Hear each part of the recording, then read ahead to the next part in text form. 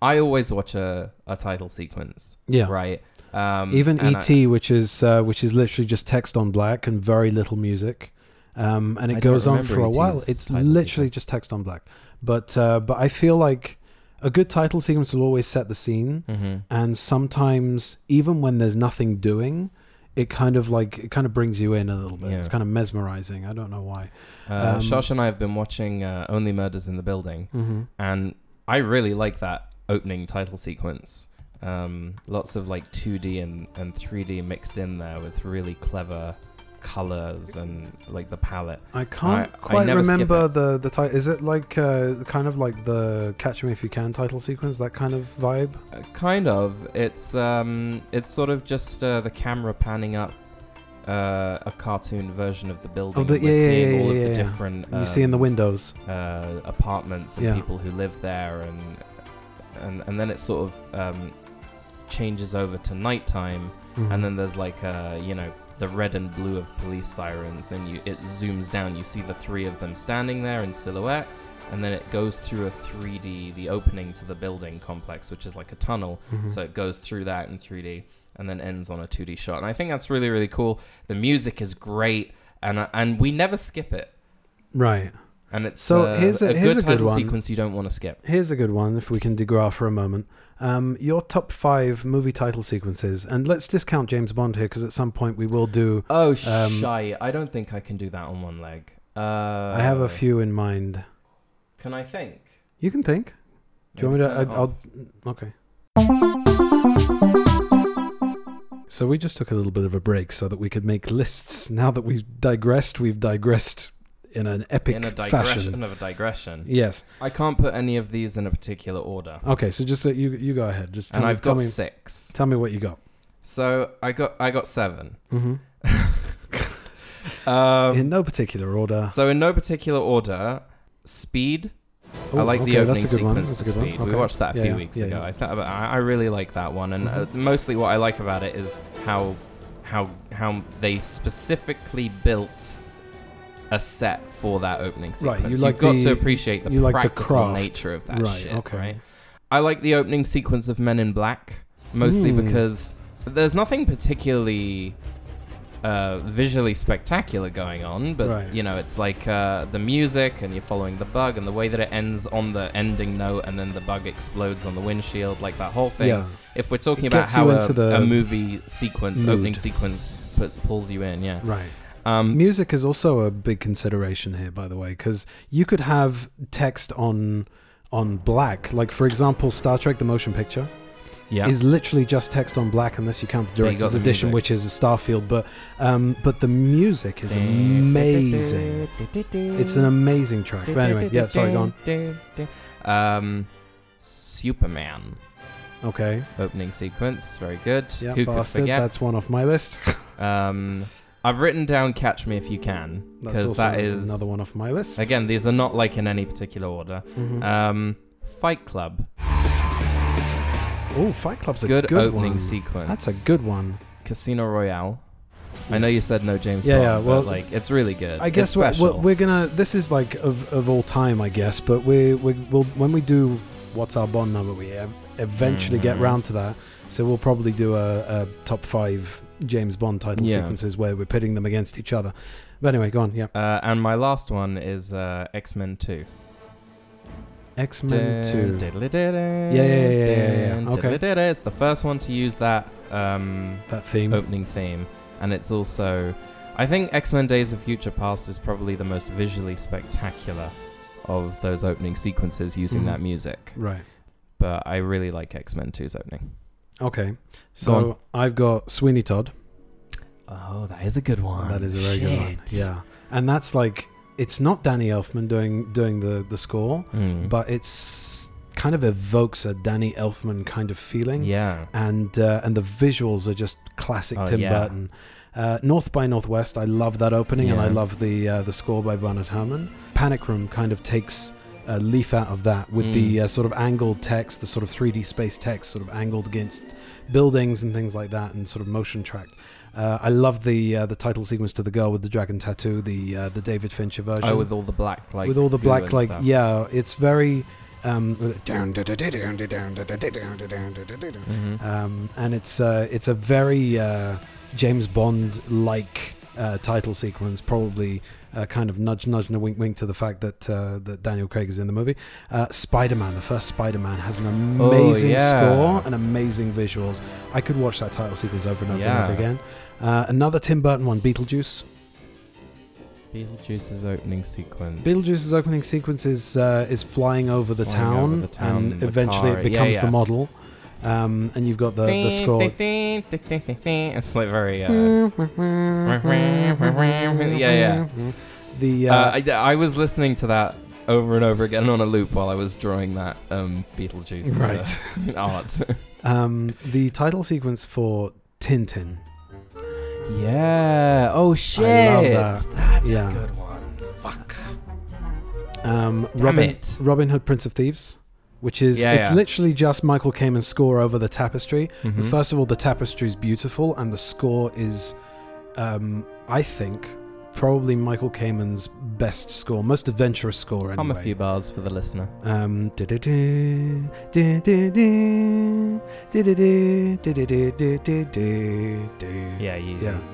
I'm probably going to... We should do that movie too. Yeah, I'm probably going to even cleared it. Play it in the background there. Psycho, which is literally just white on black, but the text is kind of flying in from either side, and you've got Bernard Herrmann's score.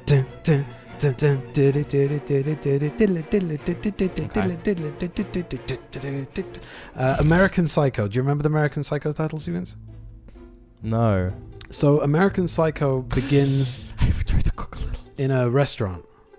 And the title sequence leading up to that is knives and red substance that sort of becomes like a kind of raspberry juice or something like that. And you see that they're basically like creating the nouvelle cuisine. I wonder if Dexter was inspired by that. Oh, for sure. Addams Family. Yeah, that's a good one as well. Yeah. These are all good. They're all very good. Yes. They're all very good. So we've just completely gone off book here, but never mind. Let's have an episode.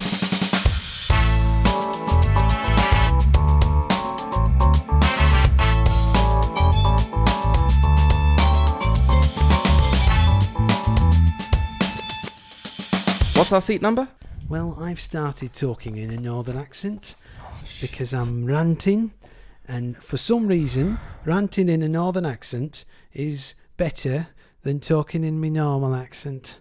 So fuck you and fuck everybody, and let's get on with the intro. I'm trying to think who you sound like. Is it Bernard Cribbins? Bernard Cribbins. Bernard Cribbins would not use that kind of language.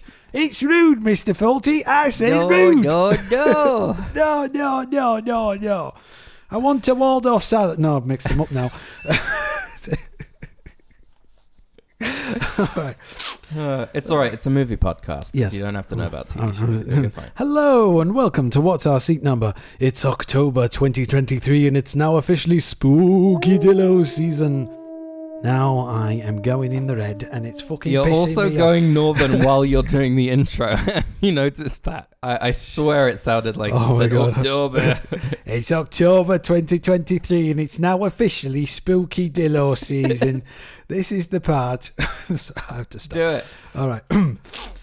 This is the part where we make a pledge to you, the listener, to watch and review as many spooky movies in the lead up to Halloween as possible.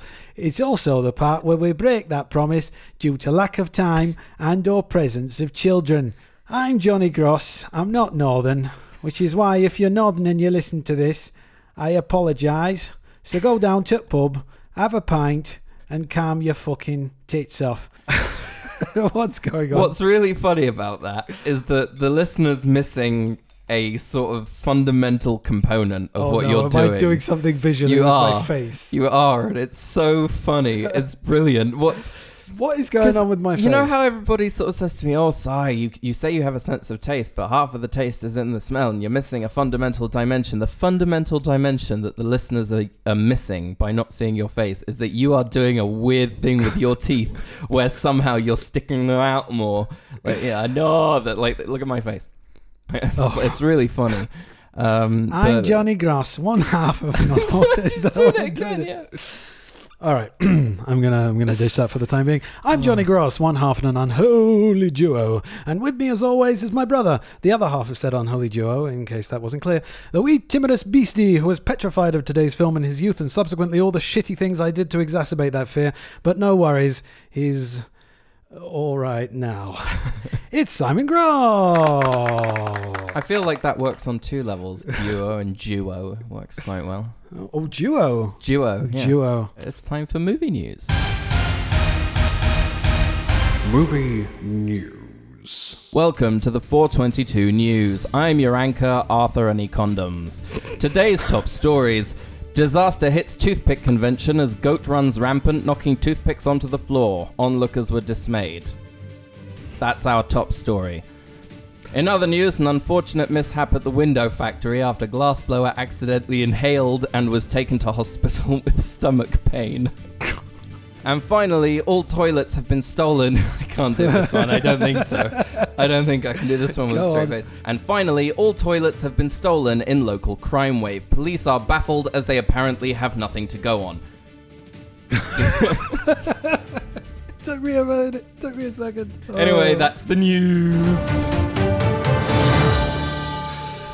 Oh, very good. After several long consecutive days of negotiations, the Writers Guild of America and the labor group representing studios and streamers have reached a tentative deal on a new contract in a major development that could precipitate the end of a historic 146-day writer's strike. What do you think about that? It's tentative, so I don't know how stable it is. Yeah. Well, the wind is blowing in the direction of the strike being over and, sort of things resuming. I'm very interested to know what deal they've reached and whether or not they've come to any kind of agreement with regards to AI and regulation. Yeah, I was just thinking that. Well, I'm sure we'll find out as this news story progresses. Yeah, so we'll see you back here in a few months for the next episode where that news will no longer be relevant. Right. Following up on it will be moot. Right. Lindsay Anderson Beer is set to offer a fresh, unique perspective on Washington Irving's The Legend of Sleepy Hollow. Delving into neglected fragments of the narrative and uncovering unexplored corners of the story. Like her previous work on Pet Sematary Bloodlines, Anderson Beer is committed to exploring uncharted narrative territories, asking unasked questions, and delving into the depths of the source material to offer a richer cinematic experience. I find it interesting that this item came up in my researching this morning, on the morning that we're doing a podcast on Sleepy Hollow. Hold on a second. What's wrong with the current cinematic situation? I don't think there's anything wrong with the movie. I don't think that's the point. It's not faithful to the source material as much. I think that there's room for adaptations of this story. Like, I don't think they're remaking this. This isn't a remake of Tim Burton's Sleepy Hollow. No, of course not. All right? Or rebooting it in some way, or bringing back actors from to be the older generation. My God, like, enough that would already be terrible, with that. right? Yeah. So I really liked the Sleepy Hollow TV series. That was interesting, even though it was like very... That was also American, very much not... but it was very different. Yeah, right? It was also very much not anywhere near to the source material. Exactly. And I have a question that's kind of relevant, but kind of not. When talking about faithfulness to the source material, do you think that Johnny Depp donning prosthetics to be a more accurate representation of the description of Ichabod Crane would have worked or not worked in the context of the movie that we got? I don't think it would have worked. I think it would have been...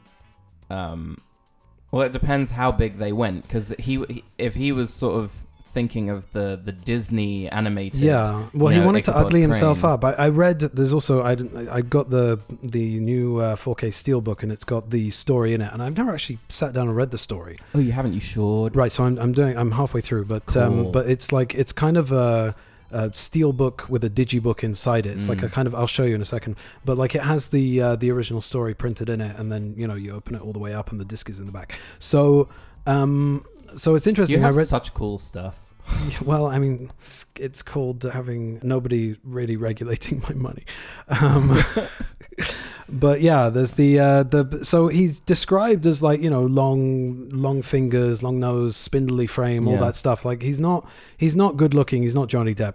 The interesting thing is that obviously we're going to talk about this later and we're going to get into it, but they talk about how Johnny Depp played him in a way that was unattractive personality wise rather than in look. Yeah. But the interesting thing is that the way that he plays Jack Sparrow is the same way that he plays Ichabod Crane, is that he skirts the line between a kind of cowardly comedic character versus a heroic character.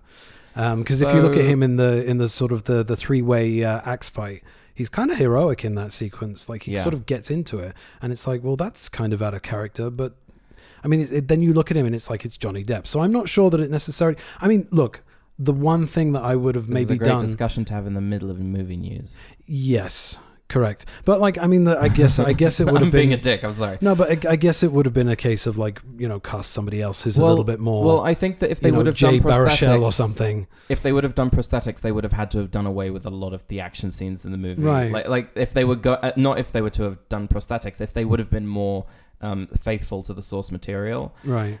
It couldn't be This is not an adaptation of that story. This is Tim Burton's Sleepy Hollow. Yeah, this is taking character names and atmosphere and sort of like the descriptiveness, and you know, it's something where you can see Tim Burton sort of his creations living in that short story's descriptive nature, right? Right.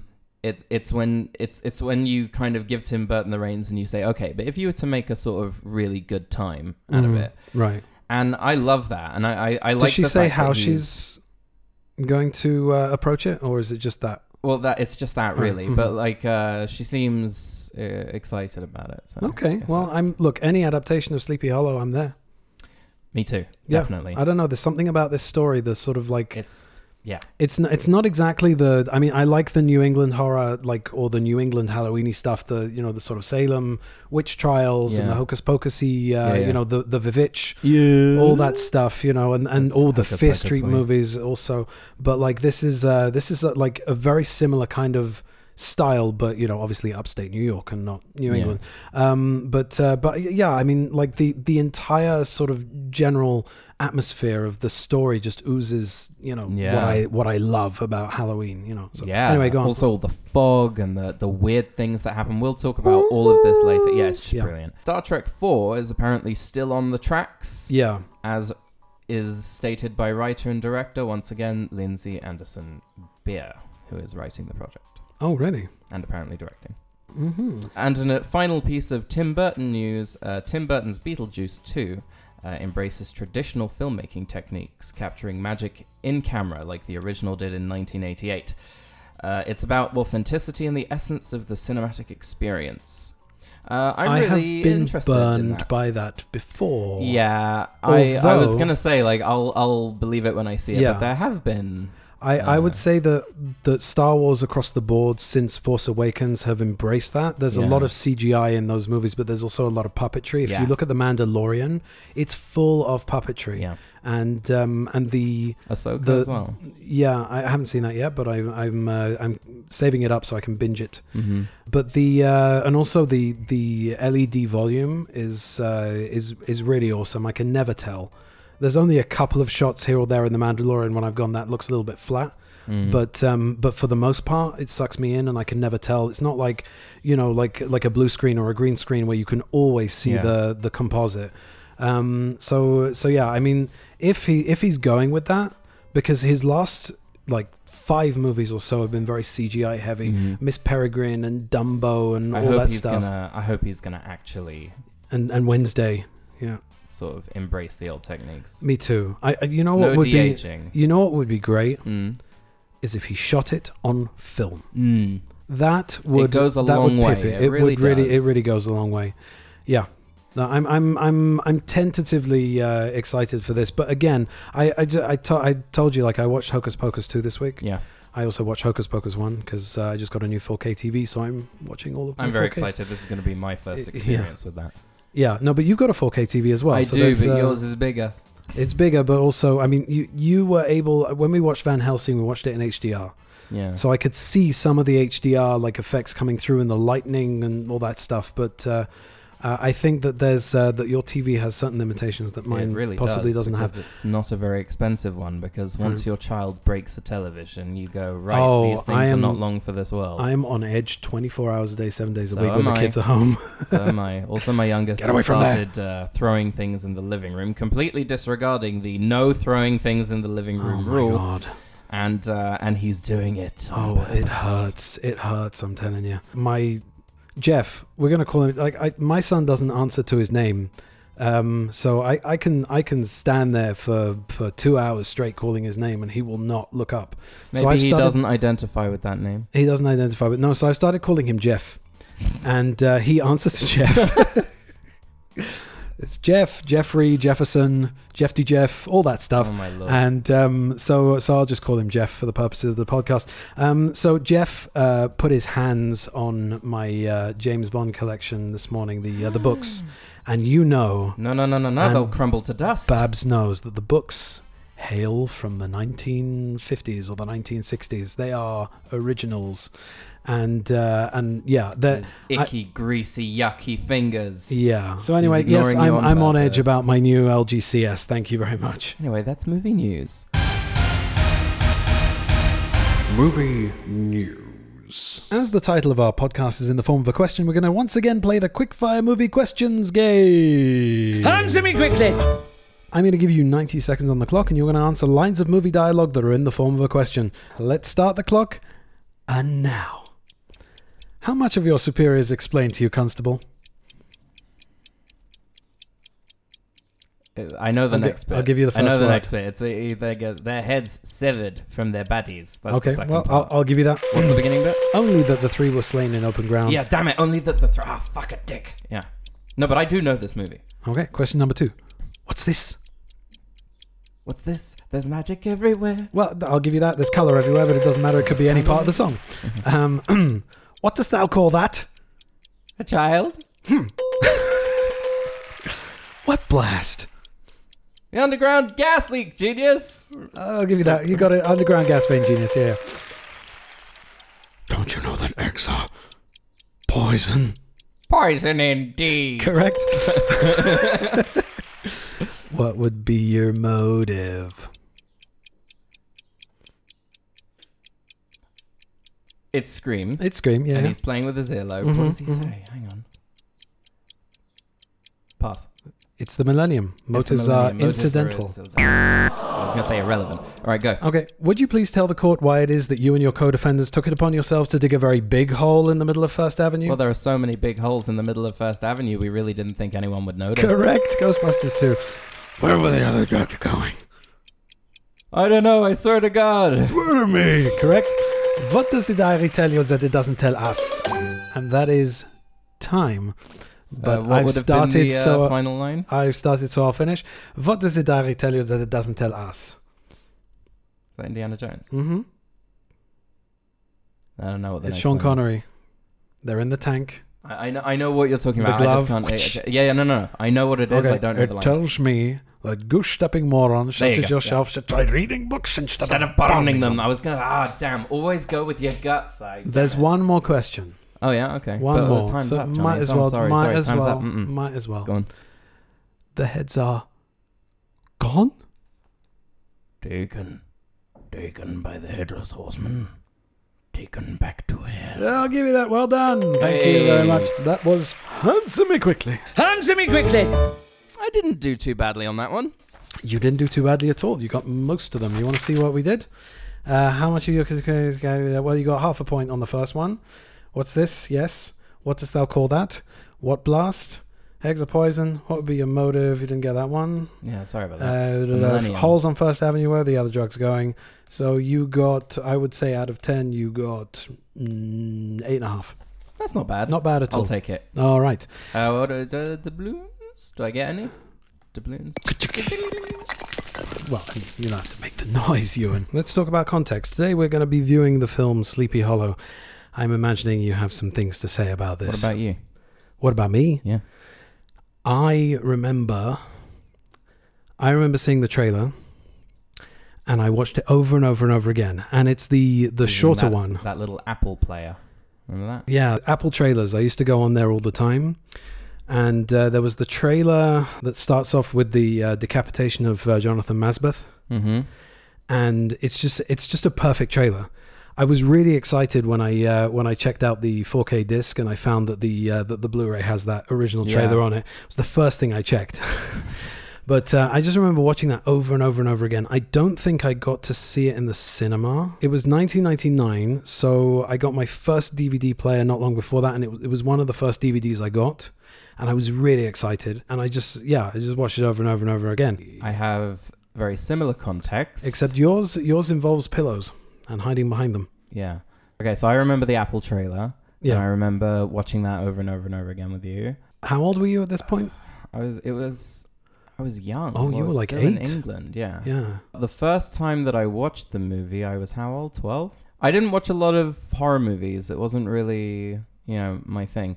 And I couldn't appreciate it then for the way that I appreciate it now. I just think it was the most intense sort of experience for me as also being as a 12-year-old still rather frightened of things. Right. And also I kind of think this was my first like horror experience really. Mm-hmm. So it was just a very intense experience for me. And I remember throwing up afterwards, and I couldn't explain why, like whether it was the heads, it was the blood, it was the whole thing, the atmosphere, all of it together. And then I had nightmares about it. I don't remember you being difficult about it either. I don't think that you were... I don't think you were nasty to me when we about were in it. England, we had the VHS of Ichabod and Mr. Toad, right? Did we? No, we didn't. I think we did. Go on. We had the VHS, and you watched it, and you were scared of it, and we had to. Was it that, or was it a different? Was it not? Wasn't the Disney one? It was a CG. It wasn't the Disney one. It was if you watch it now, it's on YouTube. It's a really crappy CG retelling of the original story. Right. But we had it on VHS. That was also like they weren't. That wasn't for kids. Right. I think parents, mother, someone who bought it for me. I don't remember. Did I ask for it? I need to be reminded. If you remember, Babs, let me know. Headless Horseman. I mean, it's not really. I don't remember how that got onto the shelf. I do remember when we were moving, and we sold it or something, and I was like, oh god, it's gone. But anyway, so later on when I started appreciating this sort of thing, I really love this movie now. We are going to go and watch Sleepy Hollow in 4K Dolby Vision with my new soundbar and my new 4K TV 65-inch. I am Constable Ichabod Crane, sent from New York to investigate murder in Sleepy Hollow. How much of your superiors explained to you? Only that the 3 were slain in open ground, their heads severed from their bodies. Taken by the Headless Horseman, taken back to hell. He rode a giant black steed. To look at him made your blood run cold. Even today, the Western Woods is a haunted place where brave men will not venture. We have murders in New York without benefit of ghouls and goblins. You're a long way from New York, Constable. Is everyone in this village enthralled to superstition? We have many things to talk about, even in this backward place. Excuse my manner. I'm not used to. Female company? Murder! The horseman's killed again! The assassin is a man of flesh and blood, and I will discover him. Are you so certain of everything?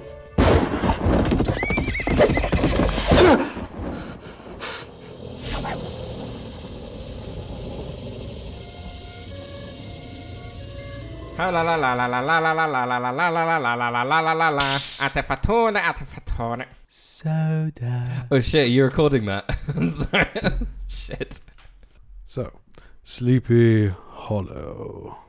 He really is in it for about 30 seconds. So, first of all, I want to ask you, how was your experience? Oh my god, that is an experience though. Like, the TV's massive. The sound bar is incredible. I could feel gunshots like vibrating the couch. It was great.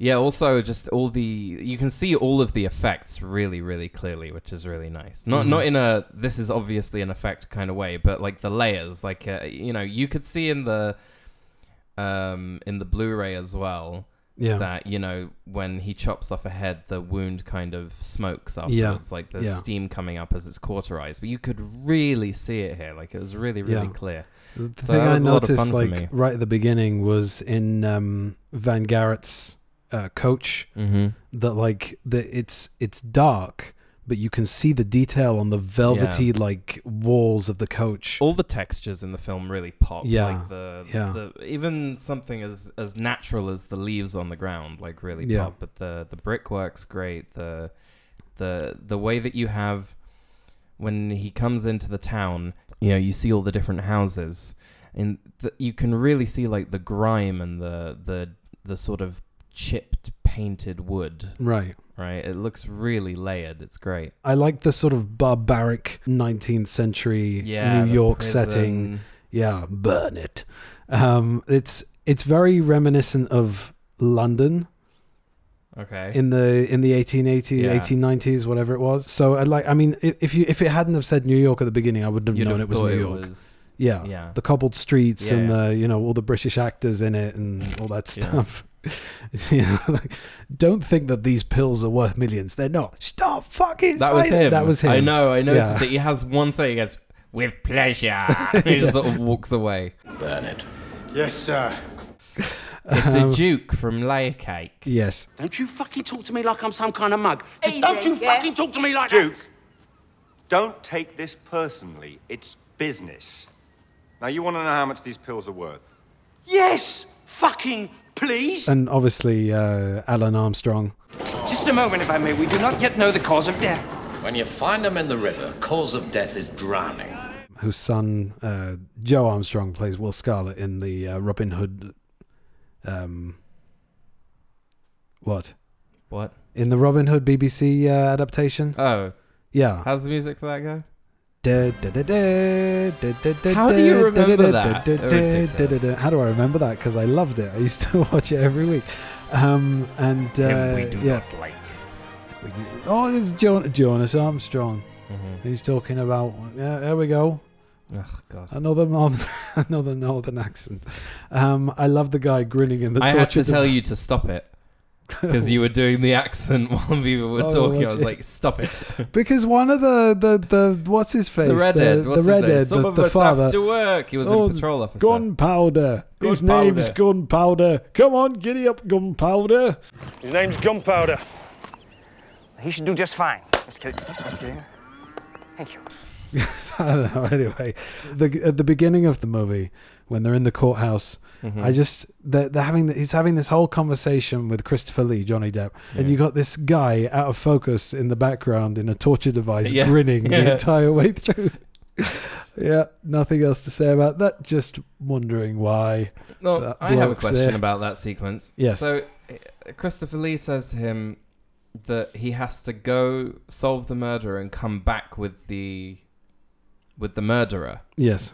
You will take these experimentations of yours to Sleepy Hollow, and there you will detect the murderer. Bring him here to face our good justice.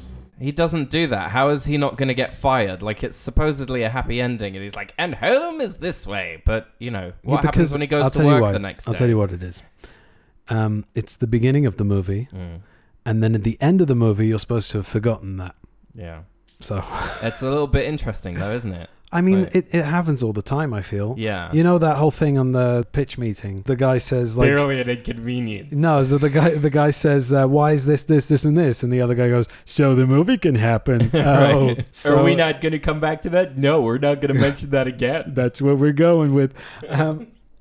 So I think that there's no one better to like set the scene than Christopher Lee with that. No, well, I mean Danny Elfman, but we'll get there in a sec. But Christopher Lee with that voice. It is you, Ichabod Crane.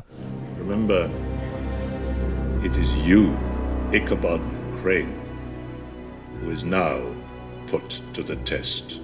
I just think that with that voice and with those beady eyes, with the wings behind him. Yes, just a wonderful way to set the scene. You had some comments about the title sequence. Title sequence is very long, but never feels boring. So what I've written about it is perfect score once again, Mr. Elfman. Yes. What a way to set the tone. Like, it's always amazing to me how every single movie that Tim Burton does, and he, enlists Danny Elfman. There's always an overture. It's so perfect to the visual tone and everything that's going on screen. It's such a great... There's a reason they work together. Yeah, there's a reason why they work together for 35 years now or something like that? Yeah, and it's maybe great. Maybe more. What are we talking about? The 85, I think, they did Pee-wee's Big Adventure together? That was the first one they did? I believe so, yeah. Okay. So yeah, that's a lot of... It's a lot of movies. It's almost 40 years. So, almost I my love entire that. life. But there was something about the opening sequence with the titles that you also pointed out, but I've never noticed before, is that the letters kind of linger. They kind of interact with the environment. Yeah. There's a moment where they're sort of glowing through the light rays in the fog. That was a shot that really surprised me. Mm-hmm. Like, it really it was something, because you have this beautiful shot of the forest and the light rays coming through the trees naturally. Mm-hmm. And then they enhance that with like the light rays also shining through the text. Yeah. And it's a visual effect, right? But it's so well matched to what's behind it. And also you've got the autumn leaves falling and the letters fall into the... It's gorgeous. It's such a simple title sequence. Yeah. But it's so sort of... It's all scenery, basically. Scenery and text. Cleverly, like melded with the music and the visual. The final shot of the title sequence, by the way, with the path leading up to the Van Tassel mansion, which is like some kind of like gothic horror cliche with the scarecrow in the foreground, and like the scarecrow the whose head clouds. is on fire. Right, yeah. It's just brilliant. I mean, it's ominous. Everything that I see in this movie that looks like a cliche feels right at home. Feels right at home, and also wonderfully repurposed by Tim Burton into a sort of Tim Burton style, which in itself became a cliche after a while. I just think it's the design of this movie is probably my favorite thing about it. Yeah. My next one is about the story scene where they're all sitting in the room telling him about the Hessian. Yeah, all those powerhouse actors in one room. Yeah, it's so and the good. story being told by the dulcet tones of Michael Gambon. The horseman was a Hessian mercenary, sent to these shores by German princes to keep Americans under the yoke of England. But unlike his compatriots, who came for money, the horseman came for love of carnage. When battle was joined, there you'd find him. He rode a giant black steed named Daredevil. He was infamous for riding his horse hard into battle, chopping off heads at full gallop. He'd filed his teeth down to sharp points to add to the ferocity of his appearance. You've got Alfred Gough in there, taken by the headless horse. Like all of these characters, Jeffrey Jones and Ian McDiarmid and Richard Griffith. Why? Because why is it so hard for you? Because of Johan Grufford. Johan Grufford, I know, but it's like Johan Griffith. It's Johan. Johan. Oh, don't get me started talking Welsh. We were talking about bed knobs and broomsticks the other day. Yeah, wouldn't it be great if you could turn that into a horror movie? I got the children you ordered, Miss Price. He just come down from London. So I really love that scene. I love the sort of horror around a campfire sort of vibe to it. I think that's really cool. And then I don't know how much longer after this. Murder! The horseman's killed again! Murder! The horseman's killed again! That guy, give him a fucking Oscar. All right, there we go. That's extra of the movie. Round of applause. He wins the award. Oh yeah, definitely him or the Duke. The Duke from Layer Cake. Right. With pleasure. I found Christina Ricci to be probably the weakest part of the entire Indeed. film. I find that I grizzle with you. Her delivery is very stilted, and I find that their relationship is also not particularly believable or anything necessary. that I can find any empathy with. When my father brought us to Sleepy Hollow, Van Garrett set him up with an acre and a broken-down cottage. My father worked hard for his family and prospered and built this house, and I owe my happiness to him. Fast forwarding to the end of the movie for a sec, before I forget, she is the rightful heir to Sleepy Hollow, basically, to the entire town, and she just basically buggers off to New York with Ichabod Crane and young Masbeth. Well, because 1990s and 2000s Hollywood, he has to get the girl. And she has to live with him at the end. They have to get married or they have to be together. It has to end.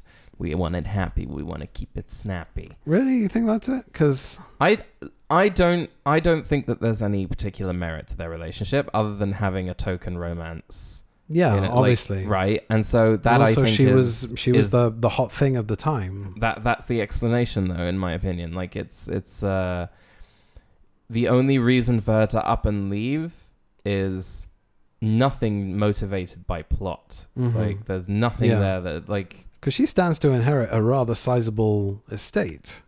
Oh, so maybe that's how Ichabod continues his living. He gets fired, but he lives off of her fortune. There you go. There's your answer. Yes. I love the supernatural mystery in this movie. Are you talking about the whodunit? Yeah, I'm talking about the whodunit that's wrapped in like this magic, right?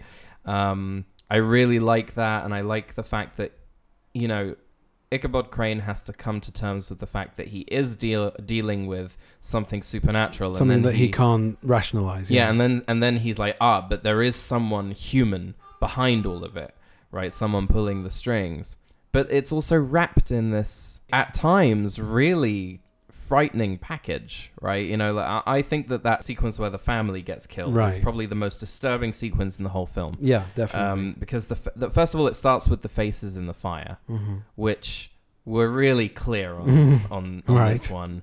And it's so subtle. It's such a subtle effect. It's such a subtle shot, but it's like really otherworldly. Yeah. The mother's head rolling along the floor and sort of landing with her eyes looking through the crack of the floorboard is like, and the sun is like 5-year-old son is under the floorboards and can see her eyes. It's really like because you kind of put yourself in his shoes and you're also thinking about, as an adult, like I don't want my child to see that sort of thing. It always comes back to that, right? And then they kind of you always like to use the phrase pulling at the audience's pigtails, right? When you're talking about like Tim Burton or whatever, or Sam Raimi. Instead, so you've seen the shot of the eyes through the floorboard crack, and then when the horseman goes to pick it up again, it right back to that shot again as the eyes are lifted away from the floorboards. So creepy, and like I was kind of like, no, I'm done. I don't want to see it again. so that was I've written here, yikes, at the end of that paragraph that I wrote about it. It's pretty horrific, and also Burton doesn't spare the kid. No, he doesn't. Which is I really appreciate that. Which is another thing that's interesting because.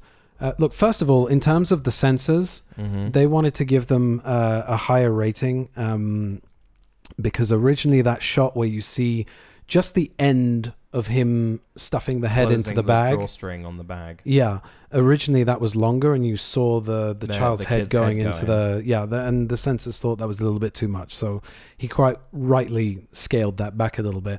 But the question I have is, there's a reasoning behind each and every one of the killings, and because they all sit somewhere along that family tree, right? Why did he go back for the kid?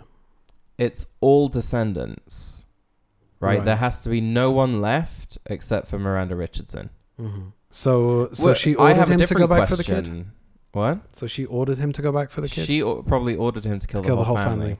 I have a different question. Okay. If Tim Burton was able to kill a kid, which is not was not necessarily the done thing. It's still not. Like, I think that there are a few movies where a kid gets killed, right? The only reason to do that is to sort of underline the fact that nobody's safe. Yeah. The opening of A Quiet Place, we've mentioned that before. Man. That is to... That wrecked me, that bit. It's also the feeling of nobody being safe, but also the pain and desperation of this world, right? Like, I always try and... I had someone saying to me, I'm watching The Last of Us, and it's too violent, and it's too, you know... And this is someone who's my age.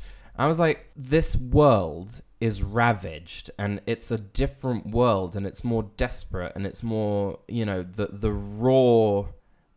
raw feelings are all brought up to the surface. So, you know, just as you have like horrible people who will do horrible things, there's also these incredibly loving moments, right? How love and you know, Neil Druckmann's talked about it as well. Like, you know, he made the game and also he worked on the TV show. That it's not about hate, it's about love, right? Love in desperate circumstances. Yeah. And about the cycle of violence. So you know, now kind of we see a lot more, like, you know, I'm not happy about saying it, but dead children, right? Right. If in this movie he was able to do that, why did we need to have the token romance where the hero gets that? Like, that, why is that following the normal path? Right. Because I don't feel like that was a natural trajectory for either I think of them. the perhaps the wires from one to the other are disconnected in Burton's head. Because, maybe, yeah. I mean, look, I find that his ability to do normative romance, and when I say normative, I'm not talking about, you know, man and woman and nuclear family. I'm talking about just depicting love. I think that in order for him to really, like, sort of portray a relationship, it has to be dysfunctional and screwed up. Like, for example, Batman and Catwoman. You know, like, you don't really buy Bruce Wayne's relationship with Vicky Vale, but I can totally buy Bruce Wayne's relationship with Selena Kyle. Yeah. And they're doomed from the offset. If it's not something that he's comfortable with, doing something a straight A to B romance, like... why is it there? Why is it there? Exactly. Yeah. I think that in terms of having the Horseman go back and get the child... I think it's also like something to do with the pigtail pulling. It's like, you know, you think, the child's going to be okay. He's going to be scarred. Right. It's the audience going, oh shit. Oh God, how far is he going to go? He's not going to stop. He's relentless. You know, like he's. And I'm not talking about the Horseman. I'm talking about Tim Burton. So I thought you meant the Horseman. Right. Because I was thinking in the movie thus far, they've, you know, shown that he doesn't stop. Right. Right. He keeps going. Right. But then, you know, there's the whole thing with Brom Bones. Yeah, and he gets bisected, no? Right. Which a lot of fun. Yeah, I find that Casper Van Dien is not the greatest actor in the world. And also not the And who are you, friend? We have not heard your name yet. I have not said it. Excuse me. You need some manners. He's not the greatest, but like I feel that. Why do you think he was cast? Because he was the hot thing after Starship Troopers. Yeah, you reckon? Yeah, but in Starship Troopers, he's supposed to be hammy. That whole movie has like an air of hamminess to it that Paul Verhoeven baked into it, in the same way that he did with RoboCop and Basic Instinct, and you know he's got this kind of schlocky kind of style that's kind of melodramatic in a way that I think is part of his sort of grand plan when he makes a movie. So here I find him to be just a little bit out of place. It needed to be somebody who could make an impression in that role. They just should have continued with the high caliber British actors, right? And the other thing is that he doesn't really make an impression in terms of his purpose in the movie. His purpose in the movie is, well, there's two purposes. One is to be jealous and there's one shot that shows that, which is when Katrina when Katrina well, there's two shots then. Katrina kisses Ichabod at the party. Yeah. The Piketty Witch. So, and then you see them part, and then the focus shifts to Casper Van Dien, and he's like looking at them like, How dare you? Even though that's the aim of the game, right? And then he puts he puts his arm around her at the funeral at Jonathan Masbeth's funeral, and looks at Ichabod like, mine. His real purpose is to be the Brom of the short story, to kind of provide a continuity between the short story and the movie, and also the Ichabod and Mr. Toad, the animated movie, is to be the sort of red herring fake out of the Headless Horseman and throw the pumpkin. Yeah. But then when he gets bisected, I mean, it's just a really cool gore moment for anybody who loves a good bit of gore in their movies. Once Miranda Richardson sort of reveals herself, and she says, "My family name was Archer." Right, there's a scene earlier in the movie where Ichabod Crane and Katrina go into the woods and they look at the remains of her old house. Right. And there's like an archer etched into the metal under the fireplace or something. Oh, look. See? Carved into the fire back? The archer. I'd forgotten it.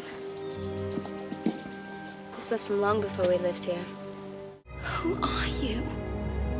My family name was Archer. The Archer. And she goes, Archer?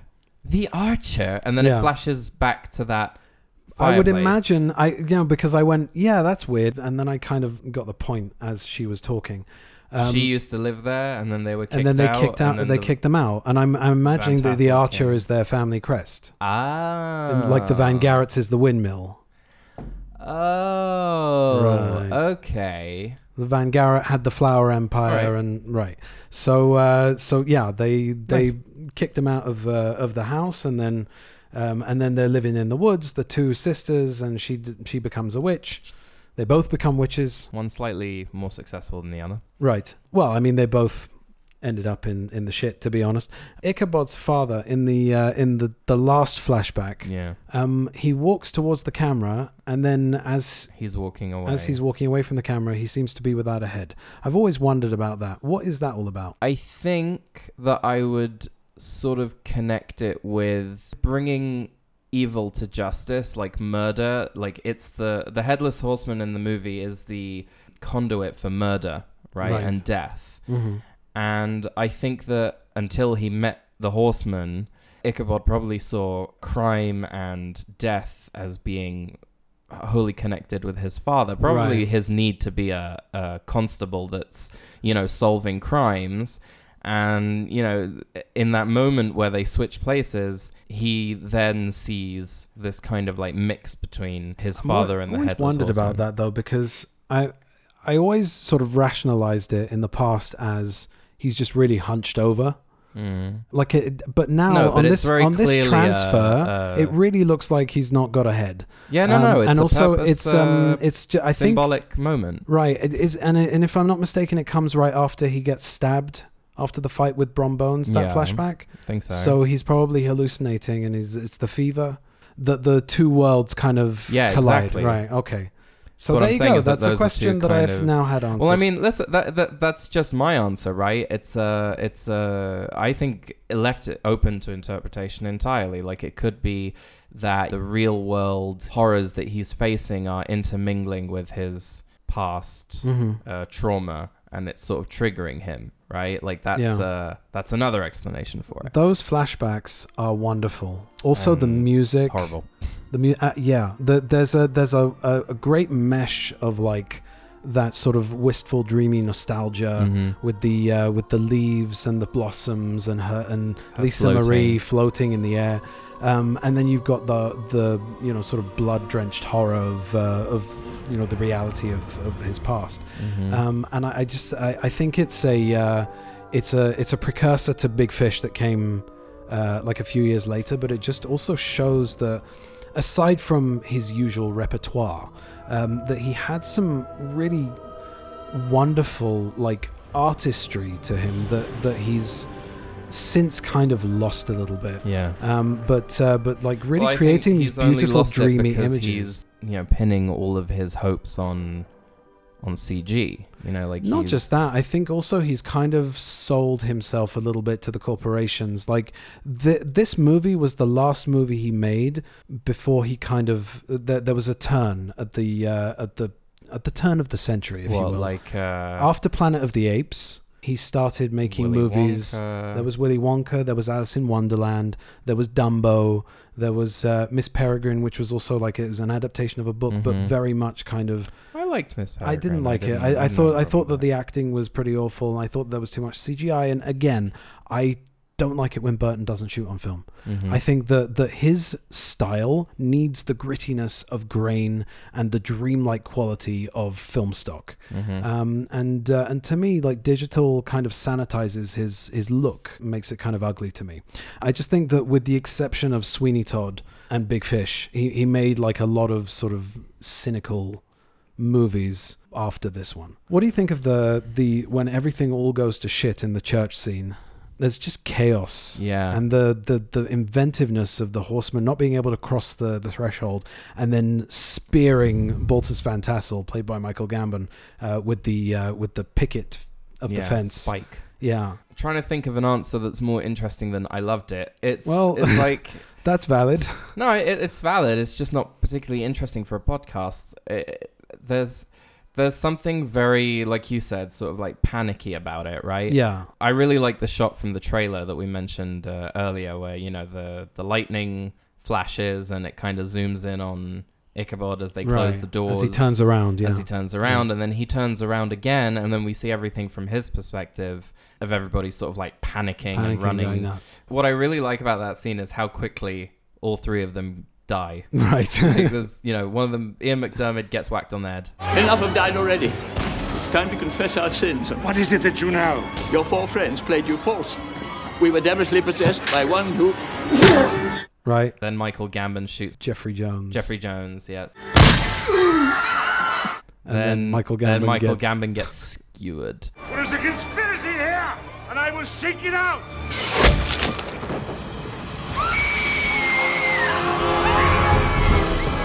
Skewered. One sympathizes. It's really well put together. I can't answer your question without just saying I loved it. Yeah. We got all of Miranda Richardson's confession. And then just the other day, that silly midwife, Killian, told me the widow had told her a big secret. And she told me this right in front of her husband. What a goose! So, another little job for the horseman. She's not a great actress. I mean, she is a great actress. I think she's been given carte blanche to ham it up. And she's over hamming it up. I find that whenever someone is doing the evil voice, and they're doing the confession thing, she's doing the evil voice. No. Too late. We've all heard you doing the evil voice. And the two shades of lipstick were identical, which means that only you, Mademoiselle Brown, could have placed a cigarette case underneath the body. Surely, Monsieur Varro, you're not accusing me of murder. Indeed I am, mademoiselle. Murder of the most treacherous and the most ingenious. Oh, heavens. Surely you can't mean that, Poirot. It is of the most regrettable that I do. Is this true, Susan? Yes, Freddie. I'm very much afraid that it is. Yes, I did kill Lord Carnington. My God, Poirot, she's doing the evil voice. Indeed, I always know I have got them when they start doing the evil voice. What? Yes. Once again, I had no evidence. It has been a hell of a week, to be honest with you. But once they have done the evil voice, you know it is the murderer. No!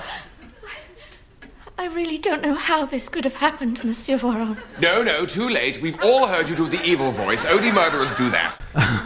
Alas, she is now sexier and she was smoking a cigarette from an evil cigarette holder. That's a sketch from that Mitchell and Webb look where they're doing the Poirot confession sequence. But anyway, whenever someone is doing a sneer... Yes. You know, when they're talking, drives me crazy. It's such a forced evil thing. Like, you know, the scarier thing is when someone is talking about their crimes like they're talking about shopping. You know, like it's really normal. And they're not like proud of themselves or anything. Like, you know, that kind of... So I don't mean to say that she's a bad actress in general. I mean that her acting in this particular sequence is a little... Yeah, she's overshot just a little bit. Slightly. She's not Nicolas Cage. You have everything now. No. You have, my dear. By your father's will. I get everything in the event of your death.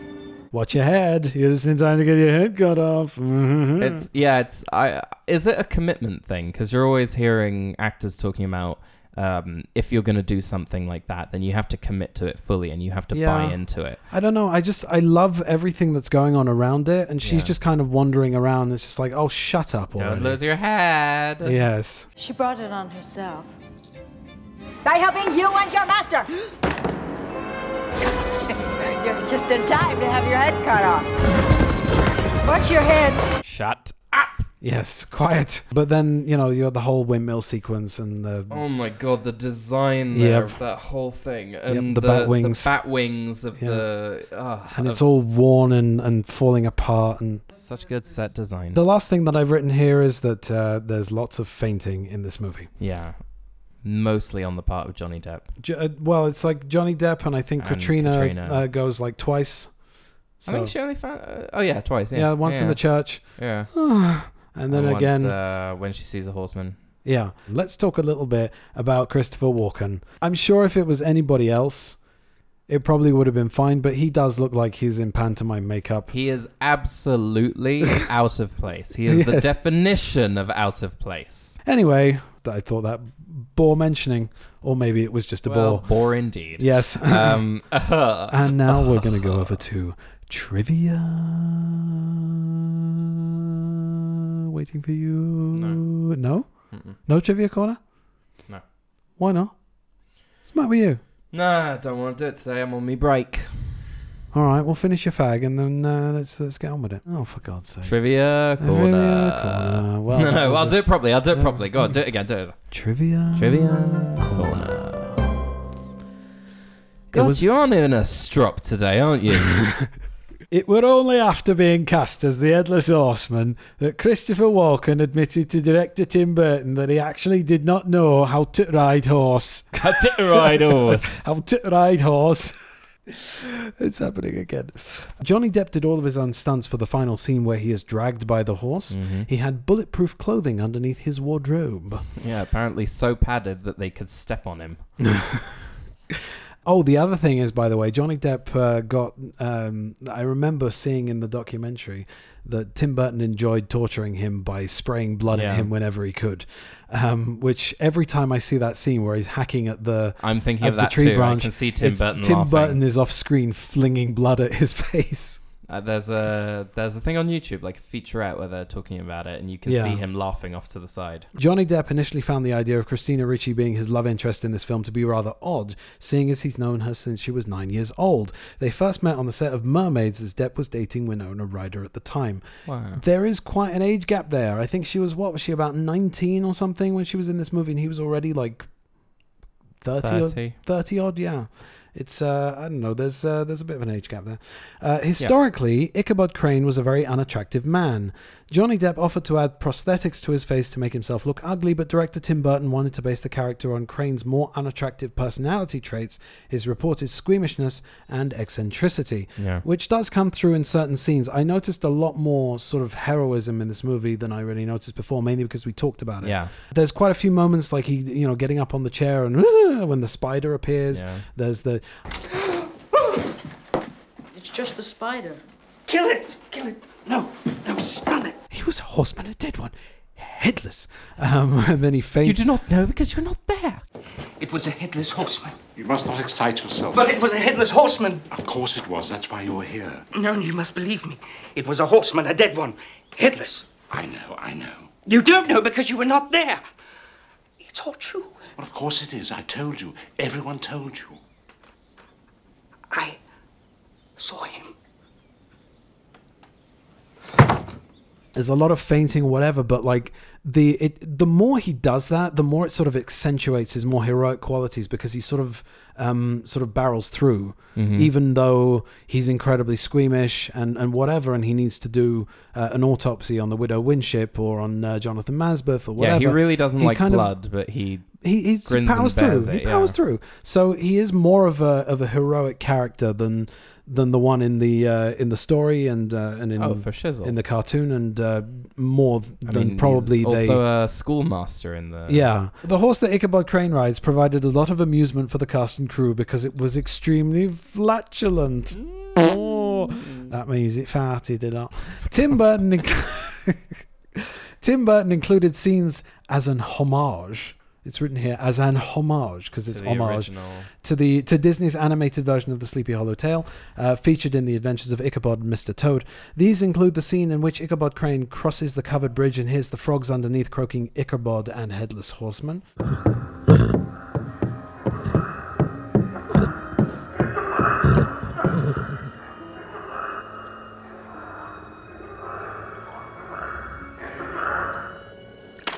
The following chase sequence where Ichabod is run down and unhorsed, apparently by the Headless Horseman, and the moment in the climactic chase scene in which Ichabod runs into a tree limb, is thrown through the air, and ends up landing on the horseman's horse backwards. At the start of the three-way axe battle with Ray Park, Johnny Depp and Casper Van Dien broke the index finger of his left hand. Although it was extremely painful, he carried on without telling anyone, as he didn't want his part cut short. It would be extremely painful. You're a big guy. For you.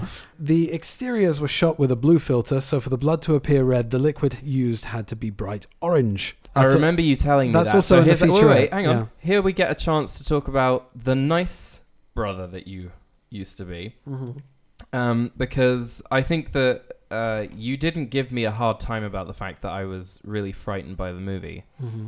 And I seem to remember you coming into my room later and sort of being like, did it really frighten you? And I was like, yeah. And then you said, well, what if I tell you a little bit about how they made it? And then you told me about the orange blood thing. And how it was like, it's just a filter. It's not really red. Yeah, it looks like carrot juice. And I was like, oh, okay. And that did help a little. So it's a nice thing. For the listener who made it all the way here, there's one. The crew of the movie built the small town of Sleepy Hollow. I love this. Built the small town of Sleepy Hollow, complete with rooms, floors, and stairs. The town was dismantled after filming was completed. That's what a shame. No, because they do that a lot. They take down sets, but if a movie's successful, especially 20, 30 odd years later, people are going to want to visit. And if you made the whole... It's not just a set. They made the whole flipping thing. Yeah. I would have loved to have visited there. Yeah. The fake forests built on the sound stages became, quote-unquote, real forests by the time they wrapped. They became infested with bugs and birds, said Tim Burton. The sounds of birds in this movie are often that of real uninvited creatures that had made their homes in the trees.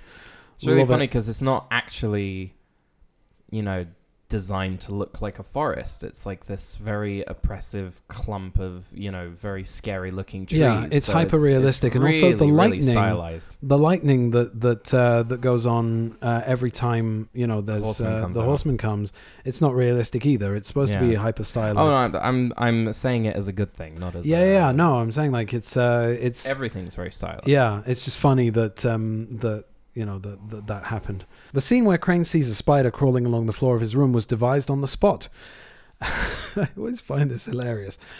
Somebody, I don't have an identifier for who said the quote here, but it says here, "We always seem to have spiders and bugs on the set, although I don't quite remember why, but every day there was a guy there with bugs, so one day we just decided to use some." Who was the guy, the creepy bastard with all the spiders hanging out on the set, uninvited? Ray Park, who created his best-known role as Darth Maul in Star Wars Episode 1, The Phantom Menace.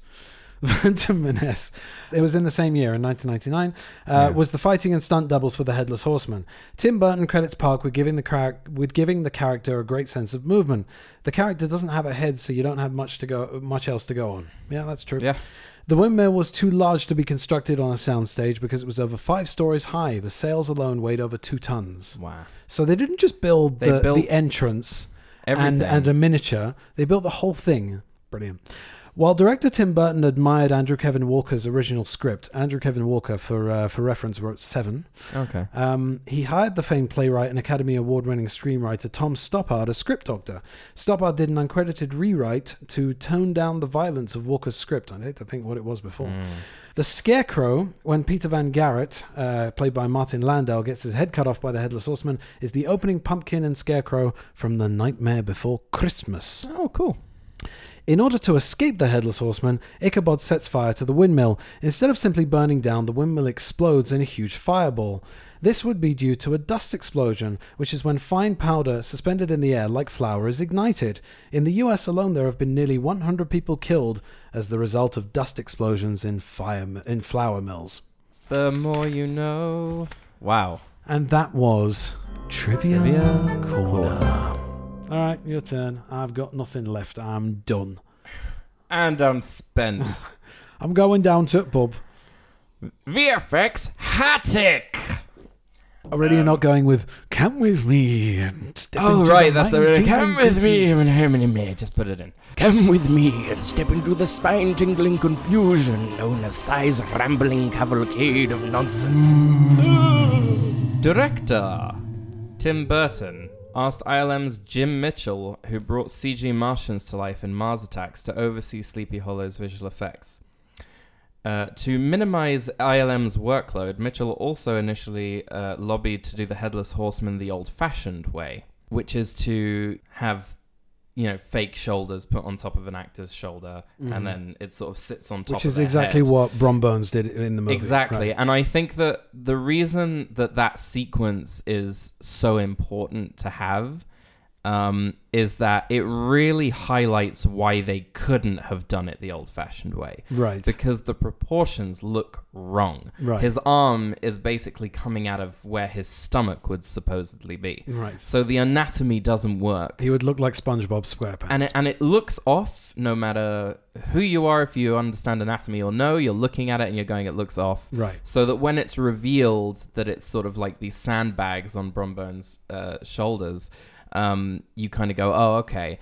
But then when you see the Headless Horseman later on, you can really respect the amount of work they put into that effect. Do you see the join there? Because I don't, and I've seen this movie so many times, and I'm a nitpicker. I saw it in one shot in the... two shots. One shot in the fight with Brombones and Johnny Depp. Mm-hmm. And Ichabod Crane, right. And another shot in the where he's murdering the family, where he's fighting with the father. What do you see there? So I can see the collar is CG.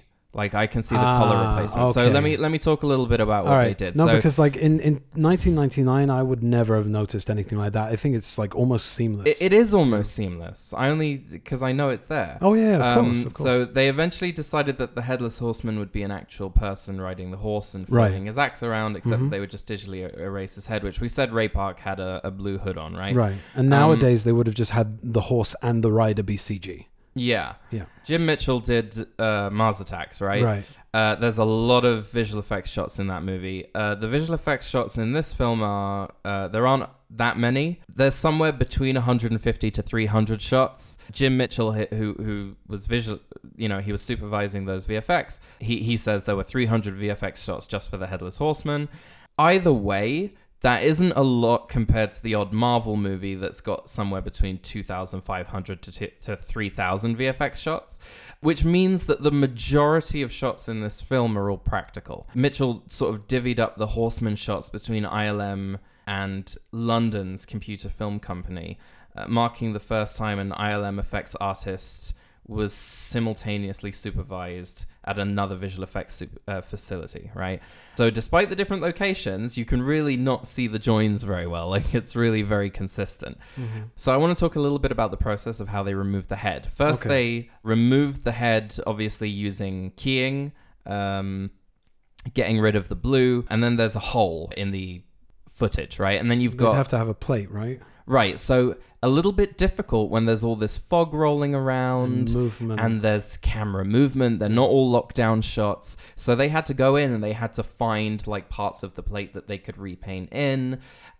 In certain sequences, if Ray Park's head passed over Johnny Depp in like a fight, they had to go in frame by frame, replace his head, right? Taking from, replace Johnny Depp's head. Yeah.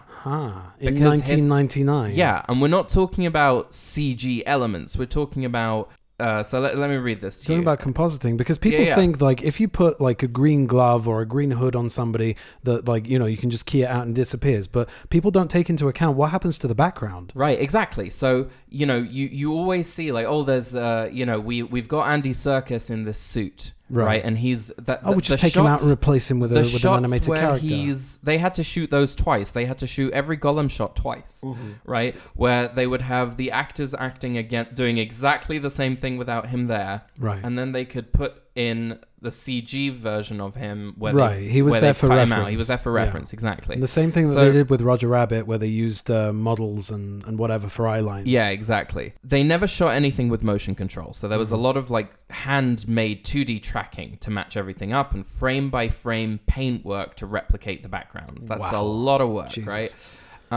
Think about how many shots in this movie have a foggy or smoky background. And they had to, like, those are really hard elements to match up. I'd say anything exterior. Yeah, everything, right? So equally tricky shots were fight scenes in which the faces of actors Johnny Depp or Castor Van Dien were blocked by the horseman's blue hood. They had Depp go through the same actions without the horseman in the shot and insert his head into any frames where the horseman's head was blocking it. Now I have to look at this frame by frame. The CG artist would then put the collar back on, right, in order to complete the effect. That's what sells it, because if in all the shots where you see him from any angle, right, you've got this, you can see that there's a collar there. They had to replace that and texture it and light it and match move it. It's really good. So the fact that I saw it in 2 shots is only A, because I knew it was there, and B, because there's a budget and there's time limit and you can't. Right. Yeah, but I think that's really cool. Now, practical effects, there are numerous practical effects.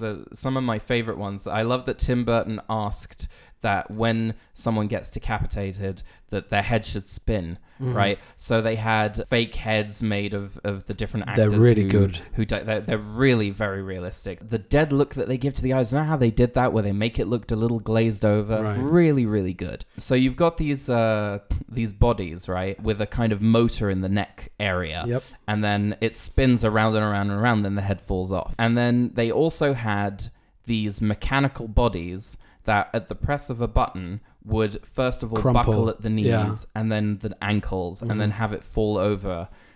It's that shot where the magistrate gets killed.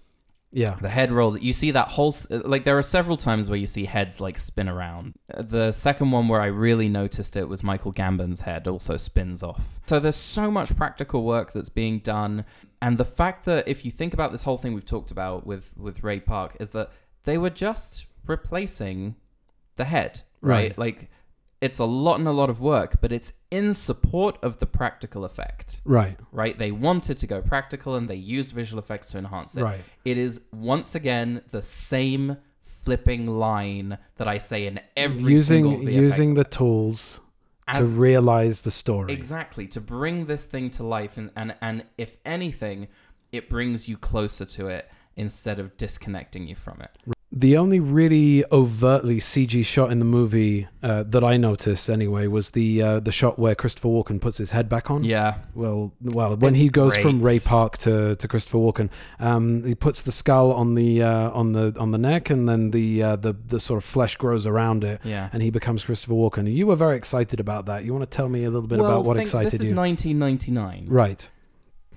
Do you see how many layers are going on there? So that's another thing. Do you remember? Did you see Hollow Man? Hollow Man? Yeah. So that effect also gets me super hard. Like, I'm not joking. Like, there is, I think, something to be marveled at, right? When you think about the person or the team working on this, their understanding of anatomy and musculature, right? And in this one, the veins, also in Hollow Man, right? Right. And you know, you've got like the muscles pulling up onto the skull, which is then, covered by some tissue, Right. and then you've got veins intertwining with the rest of it, hair sprouting out of random spots.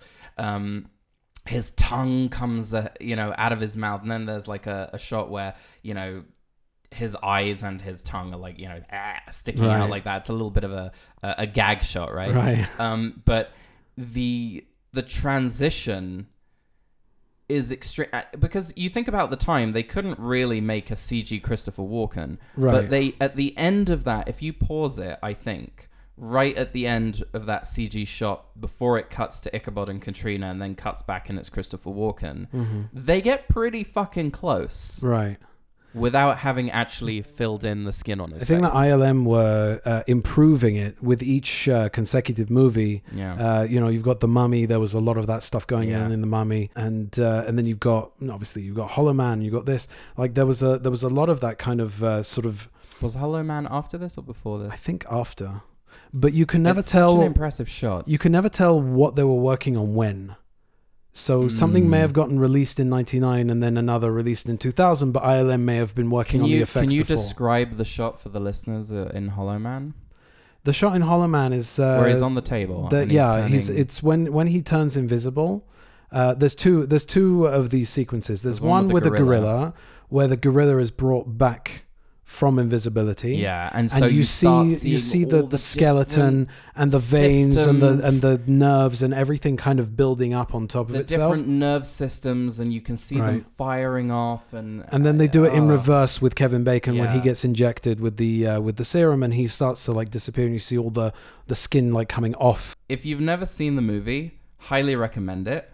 But just go onto YouTube and look at those shots. Just search for Hollow Man in turning invisible or Paul whatever. Verhoeven actually hates that movie, but and it is kind of exploitative in a way, but I think it's also by design. It's like it's not something to be taken seriously. No, but I think it's a lot of fun. I think it's a good really clever VFX shots in that movie. Anyway, I'm done. I'm spent. Okay. Well, that were fun. That were fun. Do you have any ideas of what you'd like to do next? I mentioned something yesterday. I'd really like to do What's Our Bond Number, if I'm being honest. You want to do What's Our Bond Number? I kind of do, but you said Idle Hands. I said Idle Hands because we want, as I said in our intro, it's spooky season. It's spooky season. I want to try and get as many of the movies that we haven't done yet. Because you like spook. I love spook. So yeah, as many as possible in before October 31st. But honestly, life happens, shit happens. You never know. So we'll try. We'll do our burst. And we'll try and do What's Our Bond Number at some point in the near future. Right, well, I'm very pleased that we got to watch this today. Thank you for having me. Yes, and I shall have you again soon. Yes. Well, thanks for listening. Bye-bye. Bye.